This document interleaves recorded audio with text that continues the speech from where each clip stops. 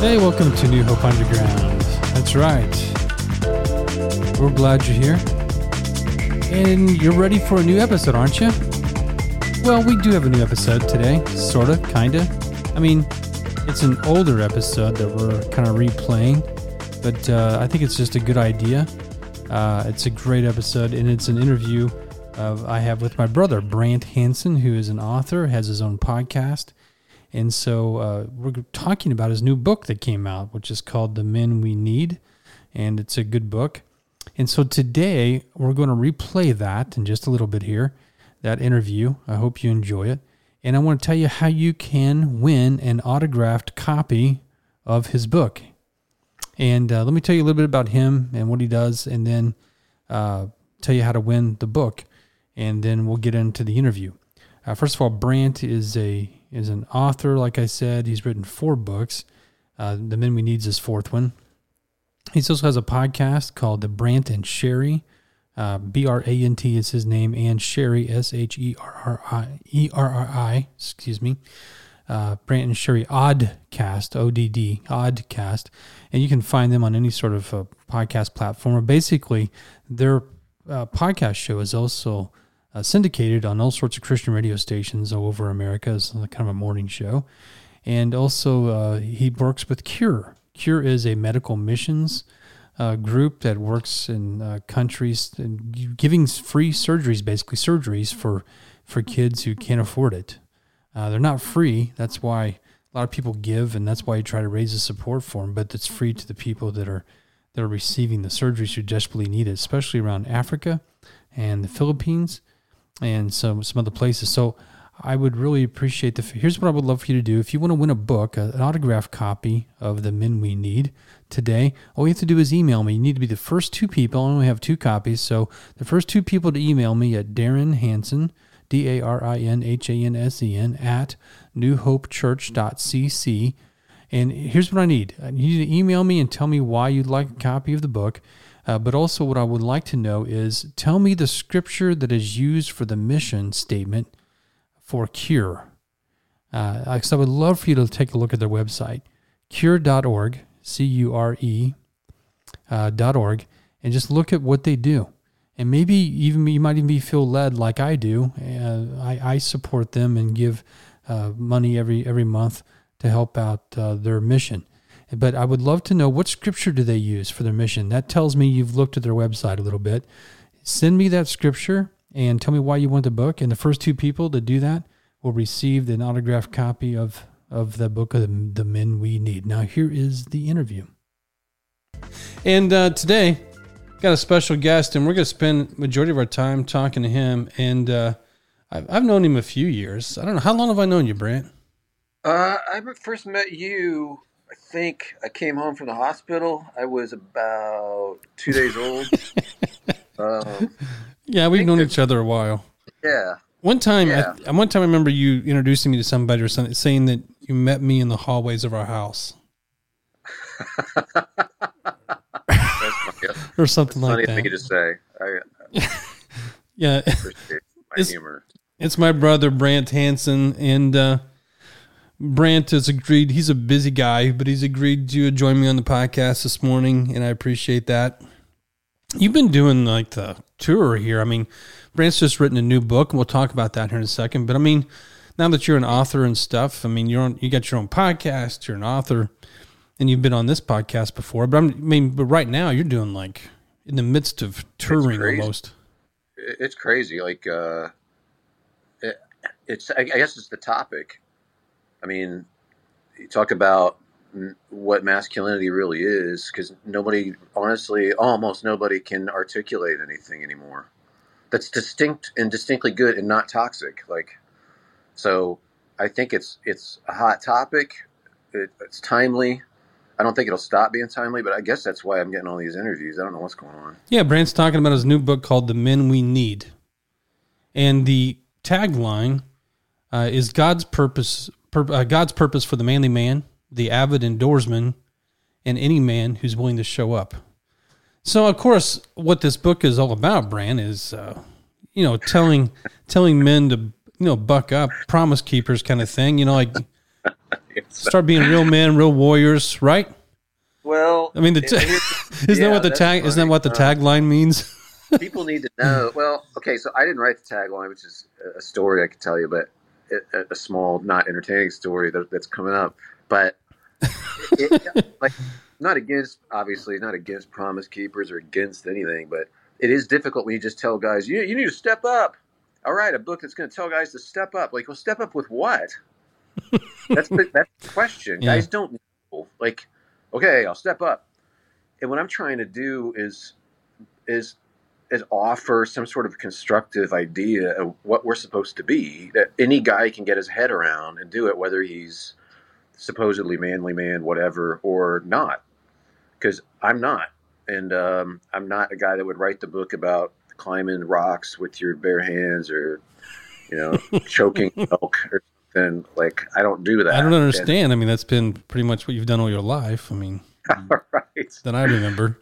I was just joking with something. I can't remember if I told you a bit. Did I tell you this? That when I showed Justice, my son, how to change the oil?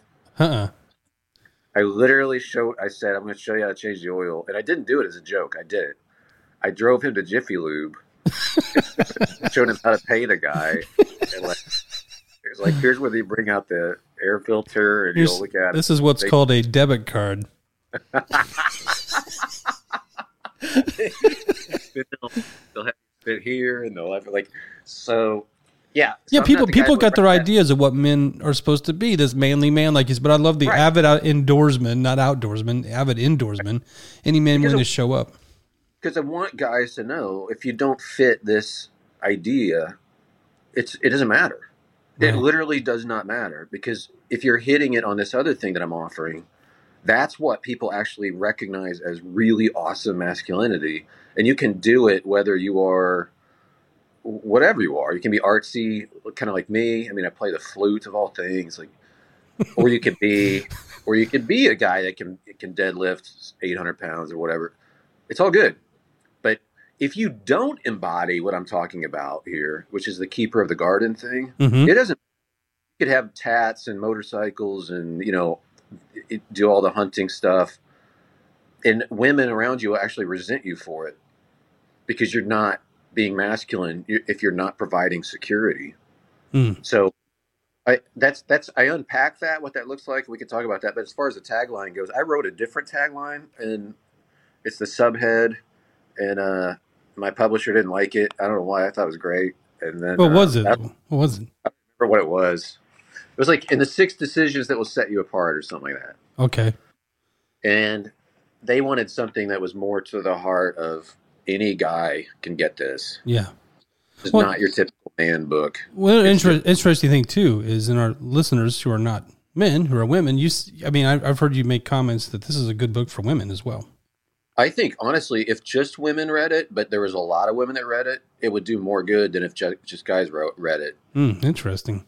Because there's something so compelling. Once women know what they're looking for and can articulate what that is, or what they should expect men to be, and why they're agitated when men don't fill this role, once they know, that can be so compelling, because women will draw men out to be their best. But we got to have a concrete idea of what that is. And then once we do get our head around it, it's not that complex. Once we get our head around it, it's off to the races, I think. So guys need more than just a pep talk. Hey, go get them. Right. Need something concrete. And for all guys, because not all guys are going to be the manly man as the culture dictates. No. And so what I'm saying is, God gave Adam this job of keeper of the garden. Mm-hmm. He did not give this job to Eve. Now, this is really foundational. I'm sorry to interrupt you, but Keeper of the Garden, this is really foundational to your book, right? I mean, totally. Kind of the foundation. Yeah, this is it. And I think this is what masculinity is. For all the deconstruction that's going on, a lot of the deconstructive books that are talking about toxic masculinity or what's wrong with masculinity, a lot of that can be a really good discussion and very helpful.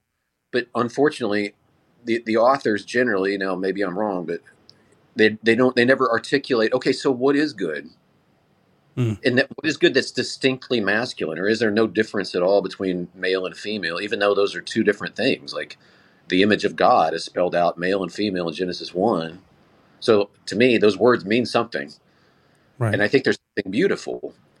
So what I'm trying to do is to say, okay, got your deconstructive message, but it's harder to construct something. Somebody needs to do it. So I'm taking a shot at it. This job that Adam has, the keeper of the garden, it's a job where you don't just protect, you are the keeper. So you protect this space, but you also cultivate and you allow the things within it to flourish. The vulnerable things. Like if you're a gardener, well, you know some about plants because moms and our grandma, we have a traditional plants like we know it. Yeah, by default. Yeah, by default. We've learned some things. I haven't learned much. I still kill everything, but but I know that the idea of a garden is these are vulnerable species that would not survive in the wild necessarily. Like in the wilderness, survival of the fittest, some of these plants and beautiful blooms and even trees, like they're not going to make it out there. Right. But a good gardener, they flourish. Like, and they become so beautiful. There's nothing as beautiful as a garden. Like that's like in the biggest sense. So I think that's really important. So it's not just protecting in that sense, but it's making sure that the people around us flourish, the vulnerable. So in your garden is your sphere of influence. So maybe it's just your family. Maybe you're a 16-year-old guy and you're living at home, but that's still your garden, your sphere of influence. You can hurt the people around you, or you can help them flourish. And I do think that's the essence of masculinity. Eve's job, she gets this job. A lot of times it's translated helpmate or helper, and that actually doesn't catch it because the same word doesn't get translated that way other places in the Old Testament. The Ezer, E-Z-E-R, or E-Z-E-R, that. It actually means rescuer. And it's actually a word that is applied to God himself. Like, so to make it into like she's his assistant doesn't quite catch it. If that's like, because God is not our assistant. He's much more than that. So I think that's important. But these are two jobs. Sorry. One is given to Adam and the other is given to Eve. Yeah, it seems like there's this concept or idea behind the concept of completeness, that he was incomplete. That she was made to complete the picture of what the image of God's supposed to be, not just him, but her. Now too. they used an example on the Bema podcast. I don't know if you heard this, but it was a rabbinical idea of what that connection looks like using the language there. And they said there's rabbinical language to show the relationship between man and woman, and I think it was Ezer Kenegdo, like intention. So the image they had was like two 2x4s propped up against each other, holding each other up. Like you remove one, it'll fall over, the other will fall. But the tension actually raises them up off the ground and allows them to be higher than they would have been otherwise. And I thought that was so interesting because you and I both know, being married, anybody who's been married knows there's this implicit tension all the time, but it's good. Right. Yeah, you don't know what you would. Sometimes you don't know what in the world you would do without it. That's right, for sure. Totally. That's for sure. Maybe fall over. Yeah, exactly. It's not that a guy has to. And people have. Yes. It's not that a guy has to be married, but you have to. I do think it's good to be aware of God's image for men and women and how we make each other better. I think there's a certain tension, but a real woman, I break that down in one of my decisions about embracing real things and forsaking the fake. But a real woman, as opposed to a fake woman or a pixelated woman on a screen, like she will call you out in ways to be a man that the fake woman will never call you out. Now we're going to talk about that in a little bit. I want to go a little bit more in depth than that. Yeah. Cool. Because you talk about 6 decisions that kind of set you apart, decisions that men need to make in order to be men, the men we need. And these 6 decisions, we're going to go through those here in just a little bit because they're kind of building on that foundation that you've laid out for what it means to be good. You know, what it means to be actually masculine, according to being the keeper of the garden and defining that. Like you said, a lot of books and a lot of people don't necessarily even go there. It's like let's just give us some helpful hints of what it means to maybe feel better as a man, or, well, you know, kind of grabbing at straws as to what masculinity means. But you're trying to base this in what the scriptures, you know, teaching what God's, and there's this Garden of Eden theme through the whole scripture.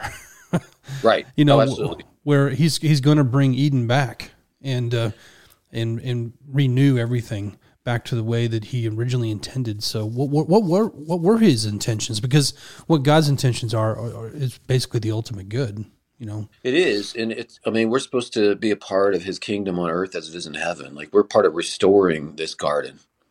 It perfectly fits. It perfectly fits with our job. The wild thing, though, is when people critique toxic masculinity, and I think they should, like the domineering, I own everything, my ways, or whatever, abusive, like whatever it is. That's because you're failing to be the keeper of the garden, and people recognize it. Right. You're supposed to provide security, not be a threat to people's security. If a woman feels threatened by you, like that, then you've blown it. And people intuit that. And I know it's biblical, but what I also try to do is, like, not only is it biblical, but people recognize it when we are or fail to be keepers of the garden, and they call it out implicitly. In Adam's case, he's super passive. So I call it toxic passivity. So what he's doing is introducing threat into the garden by not defending it. So he's right there with Eve as she's talking to the serpent, as she's being tempted and she's failing. He does nothing. And then God comes looking for him, holds him responsible for that. They're both cursed, but he holds him responsible and says, Adam, where are you? And because he was made to be the keeper and he didn't protect his wife. I just think it's very interesting that people, whether they're believers in the Bible or not, they implicitly expect men to be keepers of the garden in the best possible sense is what I'm talking about. Yeah, no, it makes total sense. Adam even pushed blame. Oh, totally. Like you said, it was more passive. He instantly blamed God and Eve. Like, that's his first instinct. Like, it's very passive. He's failing to be the keeper of the garden. Right. And a lot of guys are the threats in their own homes instead of, they'll be like, see, if you tell a man to man up, well, I will. If any intruder comes in this home, I got a shotgun. So, okay, fine, fair enough. But a lot of times the intruder is you. Because it's your words or your lack of action that's causing chaos in the home, or your wife is feeling insecure. Maybe you flirt with other women, or you're doing stuff that makes her feel insecure. Like, you're the guy that needs to be defended against. And you can defend against that by changing. Right. And becoming this. It's not too late. You can do this. So I really zero in on that, because I think whenever we talk about toxic masculinity, it's because we're not being a good keeper of the garden. No, that's really good. See, I think you've really laid the foundation really good here for the thesis essence of your book. Then you get into these 6 decisions. Like I said, you're kind of building on this foundation. And what I thought I'd do, if it's okay, is I'm going to go ahead and talk about these 6 decisions, one right after the other. And if you would just respond real quickly to what, if you don't mind, just kind of in general what you mean.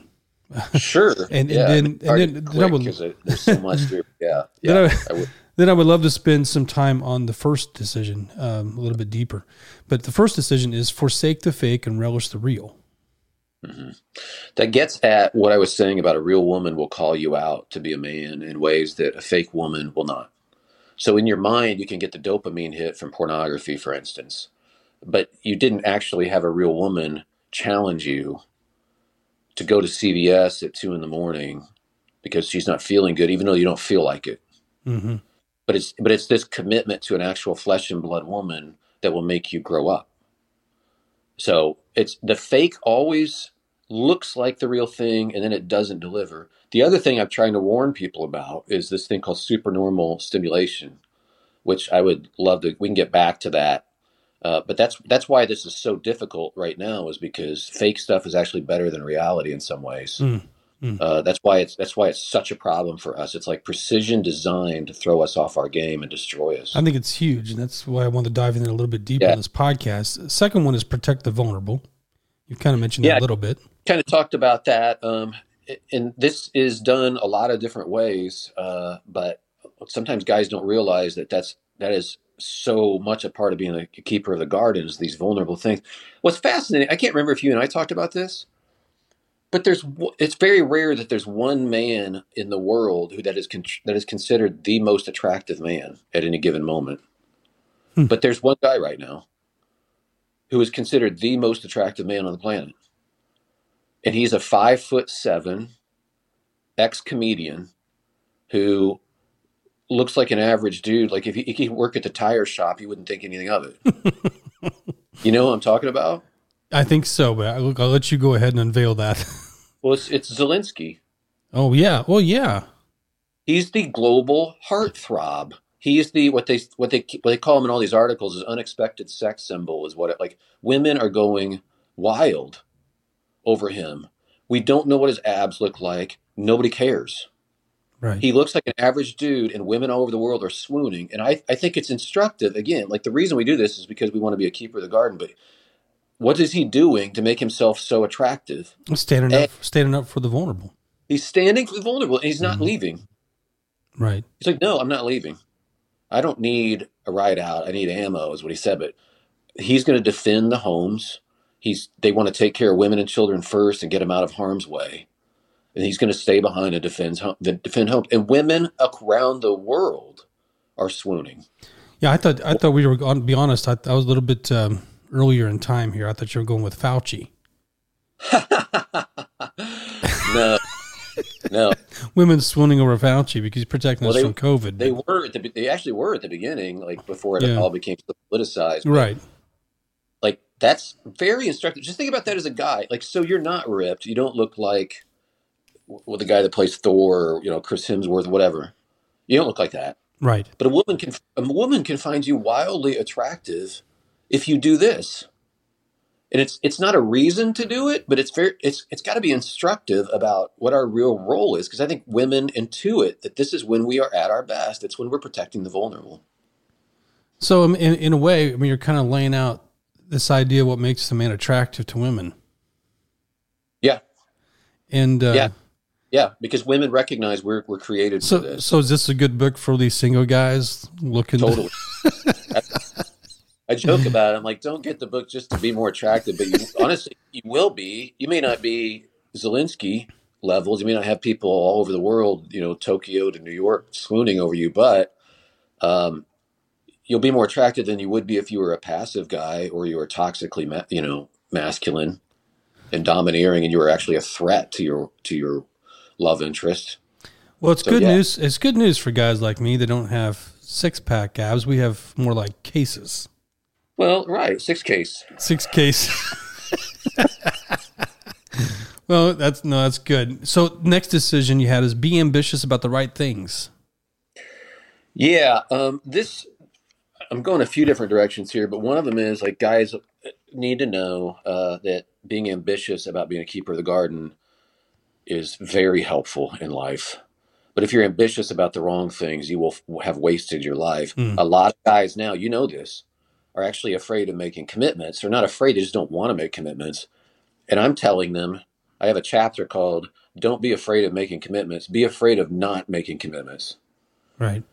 Because we're so hyper consumerist, or guys can get what they want and they can just be a free agent their whole lives. I'm like, that may be very attractive to you, but you're going to wind up a very lonely old man. And you're escaping what God's called you to be.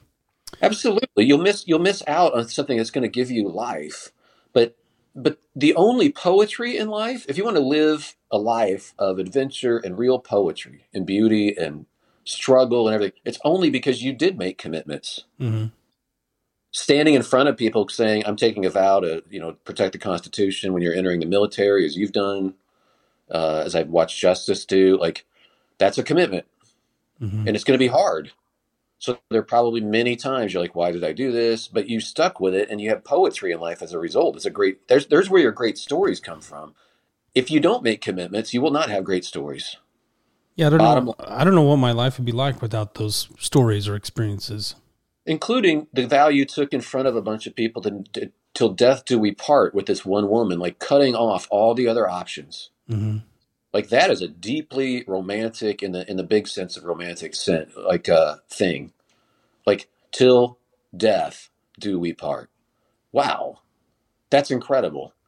binding yourself to someone or a great cause or your relationship with God, like that's going to provide all the meaning in life. Well, you know what? Even in normal everyday conversation in our culture, we don't glorify those things. No, we run them down. Our sitcoms run them down. Our our media, we run it down. Just our own social media, we run all those things down because I think we're just so embarrassed because we're such failures. Well, I think so too. It's almost become we laugh at the things that we fail at. Yes, and we also mock beautiful things a lot of times. I think there's real evil in the world. Oh yeah. We stigmatize all the wrong things, and then we don't stigmatize things that need to be stigmatized in order for humans to flourish. Mm-hmm. So, leaving guys without any vision for masculinity, how's that working? Right. Our suicide rate is through the roof, and it's mainly guys. Mm-hmm. Our drug addictions are through the roof, and it's mainly guys. Homelessness is through the roof. It's mainly guys.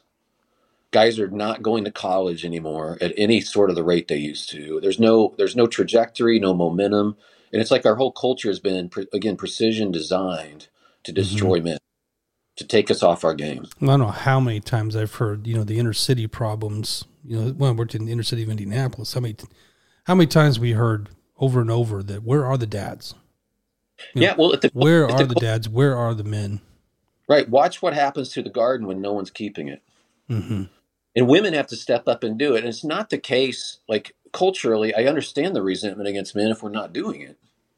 Right. I understand that. And women honestly asking, what are men for? Like if we haven't embodied this, if we've turned ourselves into entertainment consuming machines and we're not actually showing up, we don't understand. We're not even telling our young guys, like, this is your role. This is what you're here for. Like, we're not even doing that. I can understand women resenting it and feeling like they have to do it themselves. And I would also expect a society that did not know what men were for to be incredibly anxious. Mm. And we are. Yeah. Yeah. So the results of what you're talking about are really evident. What about me? Sorry, go ahead. No, I just, you're right. It's catastrophic. What about make women and children feel safe? Well, this is really important. And I got into this a little bit with you a little bit earlier about how a lot of guys will be like, I'll protect the home. When it's like, no, you need to be the source of security by building people. It's your words or lack of words that can create insecurity or a beautifully secure home.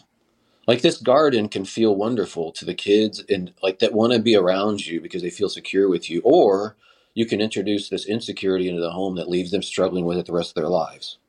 Like this is just how it works. And I'm trying to get guys to understand, like the best thing you can do is to create this space where the people inside your own home, the people nearest you actually feel secure. Same thing goes outside the home. Your neighborhood should be safer simply because you're there. I'm not a big fight guy. Neither are you. I think you're the only person I've ever fought with. And I won. But but now, even though you're my little brother and I'm a lot physically bigger than you, you could take me now. I know you could. Anytime. I doubt it. But you know what? I'm aware, and in my neighborhood, I put myself in harm's way a few times now. Like physically in harm's way. A couple times it's been to defend kids. A couple of times it's been to defend someone who's special needs in our community. Like I could have gotten punched in the face or attacked, but I'm willing to do it. It's not because I'm like super whatever guy. I'm not. I'm the opposite of that, but I'm aware and I'm willing to do it. I want my neighborhood to be safe, whether people know it or not. A lot of times if you're 22 and you're walking around the neighborhood and you're a guy, people will walk to the other side of the street or they're worried that you're in the neighborhood. Like there's this young guy, but wouldn't it be wonderful if you felt safer because men in their physical prime were in your neighborhood? Yeah. That's the way it should be, not threatened. Because they're men of character. Right. And they use their physical gifts, whatever energy or risk-taking impetus they have. Like it's actually once they know it's to defend the vulnerable, well, that would make a lot safer culture. Yeah. But that's the way it should be. Instead like we're the ones causing all the crimes. It's young men that are responsible. Right. Like, wouldn't it be wonderful if they had a vision and we used their physical gifts and willingness to take risks to actually defend the truth and goodness and safety? People who need defended. Yeah, the Yeah. vulnerable. Yeah, I mean it's an unsafe world, especially on the Oscar stage. Choose today who you will become. So this is a big Dallas Willard thing for me. As you know, I'm a big fan, but he says, Our Pastor Tyler Sturkey at our church here is going to love you for this. So, oh, really? Shout out to Tyler for this Dallas Willard quote or content. Here we go. So Dallas is all about who you're becoming is everything. Like, that's what matters. And he says you determine who you become by what you pay attention to. That's it. That's really your only currency, and you really do pay it. Like, when you're paying attention to something, you're buying a ticket for your brain to attend to something. You're attending. Like, this will determine who you're becoming. So be very careful about what you're paying attention to. It's vitally important to the people around you. And the trajectory is set now. C.S. Lewis talked about that. It starts off as a grumble, and you let yourself grumble and be bitter when you're 20 or 25 and 30. But by the time you're older, there's nothing else left but a grumble. And it's like a machine going on forever, he said. So we become more and more of what we are paying attention to and what we're allowing in our lives. And I'm just saying, I know some old guys that are like saints, and they will listen. Dallas Willard's a great example. He's passed away, but he would listen to people. He cared about them. Everybody felt special when they're around him. He was a source of wisdom. He wasn't in a hurry. He had an easy laugh. So there's older people like that. And then there's the bitter guy at Walmart that'll hit you with a shopping cart. And you're like, I really do want to ask for people, you encounter these older people that are really, really, really angry. Oh, yeah. And I always want to ask, and I don't, because I know it's incendiary, but I honestly want to ask, like, have you always been angry? Or is it just now? But you can see they have been, because they wear it on their faces. Like, you own it. Yeah. And people don't just snap. You just become more and more of this thing that you've allowed yourself to be. And it goes, you become a caricature of that as you get older, for good or bad. And the example I use too is, like, you can do a moonshot where you launch a rocket. If you're off by 1 degree, you'll miss the moon by 4,000 miles.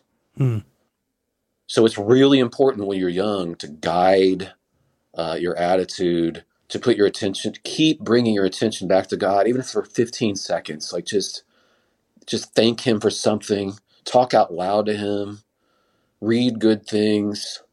Like, it matters intensely what you're putting your mind on. That determines who you're becoming. And we need you to become the older guy who's actually secure, and not someone who's still chafing for significance and is still needy at age 60 or 70. That's really good. I think life is built on gradual slopes. Yes. Yeah, that's really good. And last one is take responsibility for your own spiritual life, which seems obvious.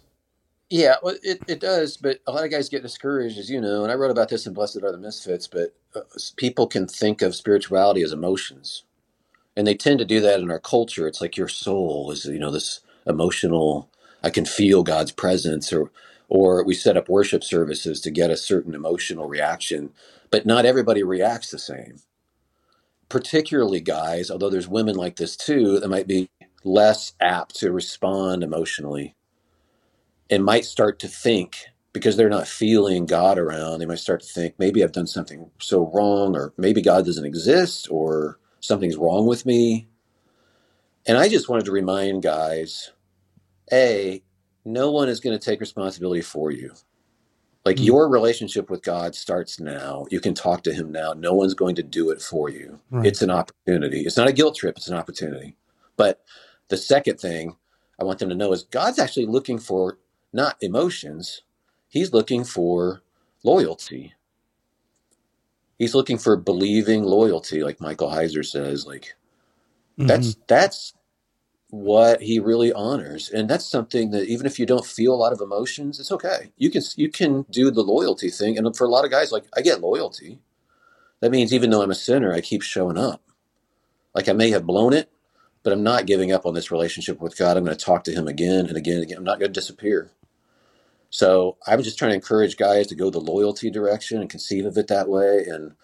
And you've got to engage in it yourself. And it's to your benefit. So that's what I'm trying to say. So we can grow up. In a way, it's kind of hard to practice believing loyalty with God over a long term when you're not doing that in your relationships, in the people next to you. If every relationship you have is short term because you don't want commitment, true. you don't want to, it's hard to. I don't know. It seems like our relationship with God fluctuates so much in our relationships with each other, and I'm not saying that it has to, but it just seems like it does. And it works like a relationship. Yeah, if we're not loyal with people and with God, usually it's pretty synonymous, is what I'm trying to say. I guess it is, and that loyalty to God will work itself out in you becoming a different person relationally. Yeah, with other people, you're not so be needy, loyal to Him you're first, constantly and see what changes. Yeah, that's really good. I wanted to kind of get a little deeper. Maybe just spend a few more minutes here on looking at the first decision, which is forsake the fake and relish the real. I would love to. I wish we had the time, and I know you're too busy, but we'll have the time to do 6 podcasts diving into each one of these, even deeper. But this one really interests me for a couple reasons. One is because when I read it, and let's put it this way. So people who haven't read it yet, and you need to, but you really dive into things like what we call the fake world, things like how much time men spend with pornography and sexual addiction, that kind of thing, but also even with video games, which is real evident in our world. I mean, men today, if you think about the ages of men, grew up with video games and these kinds of things, and also access to pornography everywhere. And so I understand by forsaking the fake and relish the real, but how much of it, I guess here's where I'm kind of wanted to kind of pick your brain about is I know where you're going in the book, and I appreciate a lot of things I read there, but I'm just curious, just in general, how lonely do you think men are? Because I feel like that's what I hear when I read that section more than anything. And how much is society to blame versus us? Yeah, I think we're very lonely, and I think society is, and I'm not we all are responsible for ourselves. However, our society is, again, precision designed to destroy us, as men, particularly men. And the fact is, I use this example of supernormal stimulation because they've proven it. Just one guy did studies with animals, and he would study these stickleback fish. I guess they have red undersides or something. And he found that if he made fake ones that had even brighter red undersides, they would all go crazy around them. They would fight more than usual and everything. These fake fish, they just drove them crazy. Another example, he used several different animal examples, but the one I remember the most is the butterfly one. He would take a little tube and take the colors that female butterflies would display, and he would amp those colors up so they'd be more vibrant, and take this tiny tube and paint it with these colors, even though it didn't have wings. And the male butterflies would see these tubes with amplified female colors and go wild and try to mate with these little things. And they would ignore the actual female butterflies completely that are flapping their wings trying to get the male's attention. But they're being ignored while the male butterflies try to mate with this fake thing that's exaggerated. I had a friend, James Carey from Carey and Cooper and Carey podcast. He's awesome. He sent me a new BBC documentary. It's The Green Earth or something like that. But it's interesting because there's this orchid that looks like a female wasp, precision designed to look like a female wasp. And it does that so that the male wasp will come over, try to mate with it, and spread the pollen around or whatever it is. Wow. Attracting the wasp. Yeah. And it even grows to the exact height, a few feet off the ground that the female wasp like to hang out at to attract the males. Hmm. And the males will come, and it shows it in slow motion, these male wasps, like flying right past the female wasp, going to these more vivid, fake females, and then getting sticky stuff all over them. They can't fly. They just slowly fall to the ground and die. Hmm. So there's something about this, and the real world can't live up to the fake world. It can't. This is why video games, I love video games. You know that. Like, I love it. Yeah, we have some great but stories with our video game escapades. Right, you do. It's a relational thing. But the truth is, there's guys that shut themselves in. They're called hikikomori in Japan. There's like 2 million dudes now that shut themselves in just with their pornography and their games, and they don't leave the house. Well, the money they can make nowadays in video games and pornography. Sure. I mean, think about the money. I mean, they don't need to leave their house. That's what's even more sad. But this speaks to what you're saying about the fact that video games can pay off with dopamine hits so much faster than real life. Like you're leveling up or you're winning the game or whatever. Right. In real life, it's just much slower. You don't get all these dopamine hits. The problem is it trains your brain to need all these hits. The other problem is you're right about relationships. They're hard. So men in particular, we tend to gravitate towards the things we're good at. Mm-hmm. And we spend time, we camp out there. Maybe we're really good at fixing stuff, or you're really good at playing guitar, or relationships. Nobody really feels like we're great at that. It's difficult. It's difficult to know your neighbors. What I said is actually takes more bravery to cross the street than it does to go to the other side of the world. Mm. And I've gone to, Afghanistan a few times or done crazy stuff that seems cool, but it's actually more brave for me to talk to my neighbors than it is to do that. Yeah. So relationships are hard. What I'm trying to tell guys too is like, look,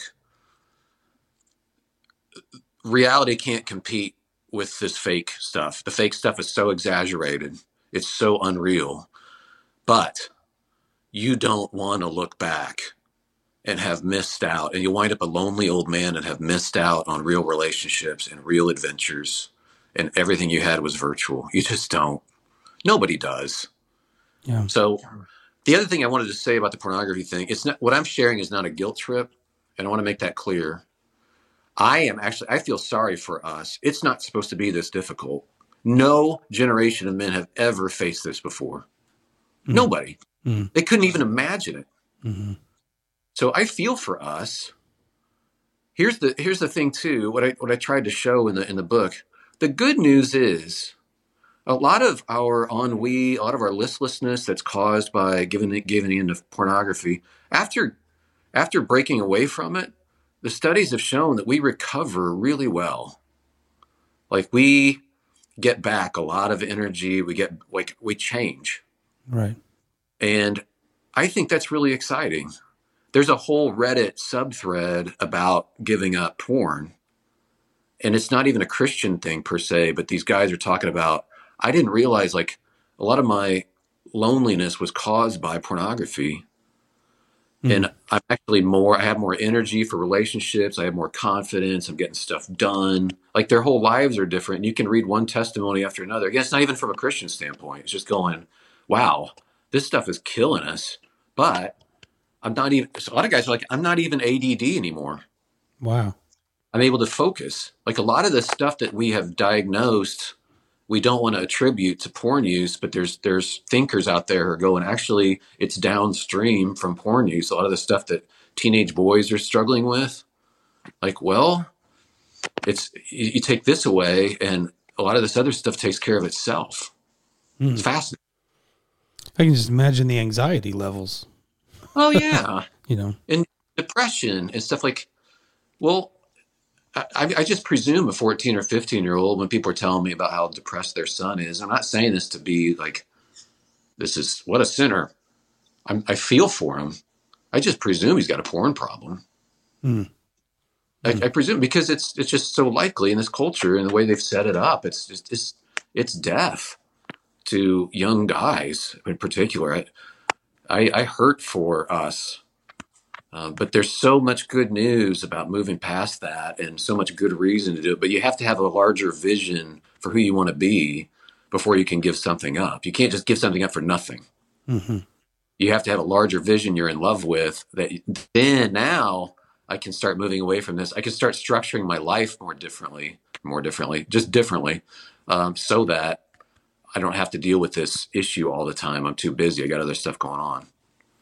Well, I tell you what, this this sure opens up a can of worms in so many ways. I mean, in so many different areas, not just in pornography or just in even loneliness, but that's the one we're kind of focused on here. But all through 6 of these decisions and through your book, I mean, there's a lot of discussion. So I'm curious, like, obviously this is a church podcast, you know, for our church here at New Hope in Effingham, Illinois. And what are kind of the, I guess the best way to put it is, what do you think is the best thing that can happen when it comes to us trying to implement some of these discussions that are, you know, that you're kind of focused on in your book with our church? You know, what does it do for church leaders? How can we kind of cultivate men we need? Well, I think it's a great question. It sounds totally self-serving, but I wouldn't have written a book if it weren't true, like, that I thought people should read this. So I do want people to read it. If somebody writes a better book, and maybe they have, I don't doubt it, that lays out this keeper of the garden concept, and that's what we're really here for, then I would say spend some time in it, propagate it, study it together, and then tell the younger guys and the younger women what distinctly is good about masculinity in these terms. And I think it'll click with them. Like, I use the example of that poster, like in chapter 1, of this guy holding a baby and women going wild over this poster. It's because of the way the baby's looking at him. Like, there's something that women intuit that's so good about a man who provides security and who isn't a threat. Like, there's something so good about this. I would propagate that. Even little boys get it. Because I think I told you, Justice was picking on Julia one time when they were little, and I was like, Justice, wait a second. You're supposed to protect your little sister, not terrorize her. Like, you're supposed to protect her from people like you. What are you doing? Mm-hmm. And that got through to him. I don't think we ever had a problem again. And it's not because it was like, I don't know. I just told him for some reason. I hadn't thought to tell him. Like, be intentional about giving a role to the young man in the home now. Like, do you realize when you talk back to your mom or you this or that, like, you're betraying your role as a protector and a defender? We're trying to make you a keeper of the garden here, and you're actually becoming a threat in the garden. Little kids can understand that. And you know what? It really resonates with the boy's heart to actually have a role. Right. So I think you can do that. You can inculcate that in kids and church. Oh gosh, you can make the argument that the boys' roles disappeared from our society almost. I mean, just we don't not allowed know. to be boys. Yeah. So having a vision for this, I think, can be so helpful. Also, there are some brilliant discussion questions in the book that I wrote by myself that I think people will really love. So. Yeah, you told me there were some things changed. I've looked through it. I couldn't remember what I wrote. It's basically what you wrote. There's a few things that tweaked, but it's basically what you wrote. Well, it's really good. The discussion questions, especially. No, no, it's really good. No, so in other words, I think it'd be good for like our youth leaders to be reading this, our parents to be reading this, and having discussions with their kids, but also maybe even in our youth groups, and maybe our small groups, our families reading this together, and how are we challenging each other as to what this means in our own homes? Yeah, I would love that. I'd love to be. I wish I could be a fly on the wall in the discussions too. I'd like to know how it goes. There's so much here. I try to make this book short and to the point, so the chapters are really short. But I do think there's a lot to discuss, and I hope it's wise. I ask God, like, if I'm going to say foolish stuff, just please stop me. But there's also a proverb that says, where words are many, foolishness is not far behind, or something. So I also realize there's a lot of wisdom is just shutting up every now and then. Well, here's what's good, Brant. You need to hear this. I mean, I don't think any of this is foolish, because you got all the foolish stuff out of the way while we were growing up. That's true. Yeah. I've told people, I don't know how many times, wisdom is when you were young, you were stupid and didn't know it, and now you're older and you know it. Yeah, bingo. You're stupid, you figured it out. Yeah. That you are. And you also know how much that's worth, too. Yeah, exactly. So I remember days you and we played baseball a lot together out in the backyard, and we pretended we were Ozzie, Tommy, and Keith. Totally. From the Cardinals early 80s, even though we were only two of us, we played three guys. But I have to admit, I'm kind of jealous. Baseball started back up again, and you live down there in Cardinal Spring Training area. It's so awesome. I mean, it's a dream. We never thought, because you grow up and you're like, I wish I could go to spring training, and now live here literally out on a walk. I just walk by the Cardinals warming up. They're all in their uniforms and stuff, or literally walking across the street as I'm walking, and they're all in their uniforms. Oh, you make me sick.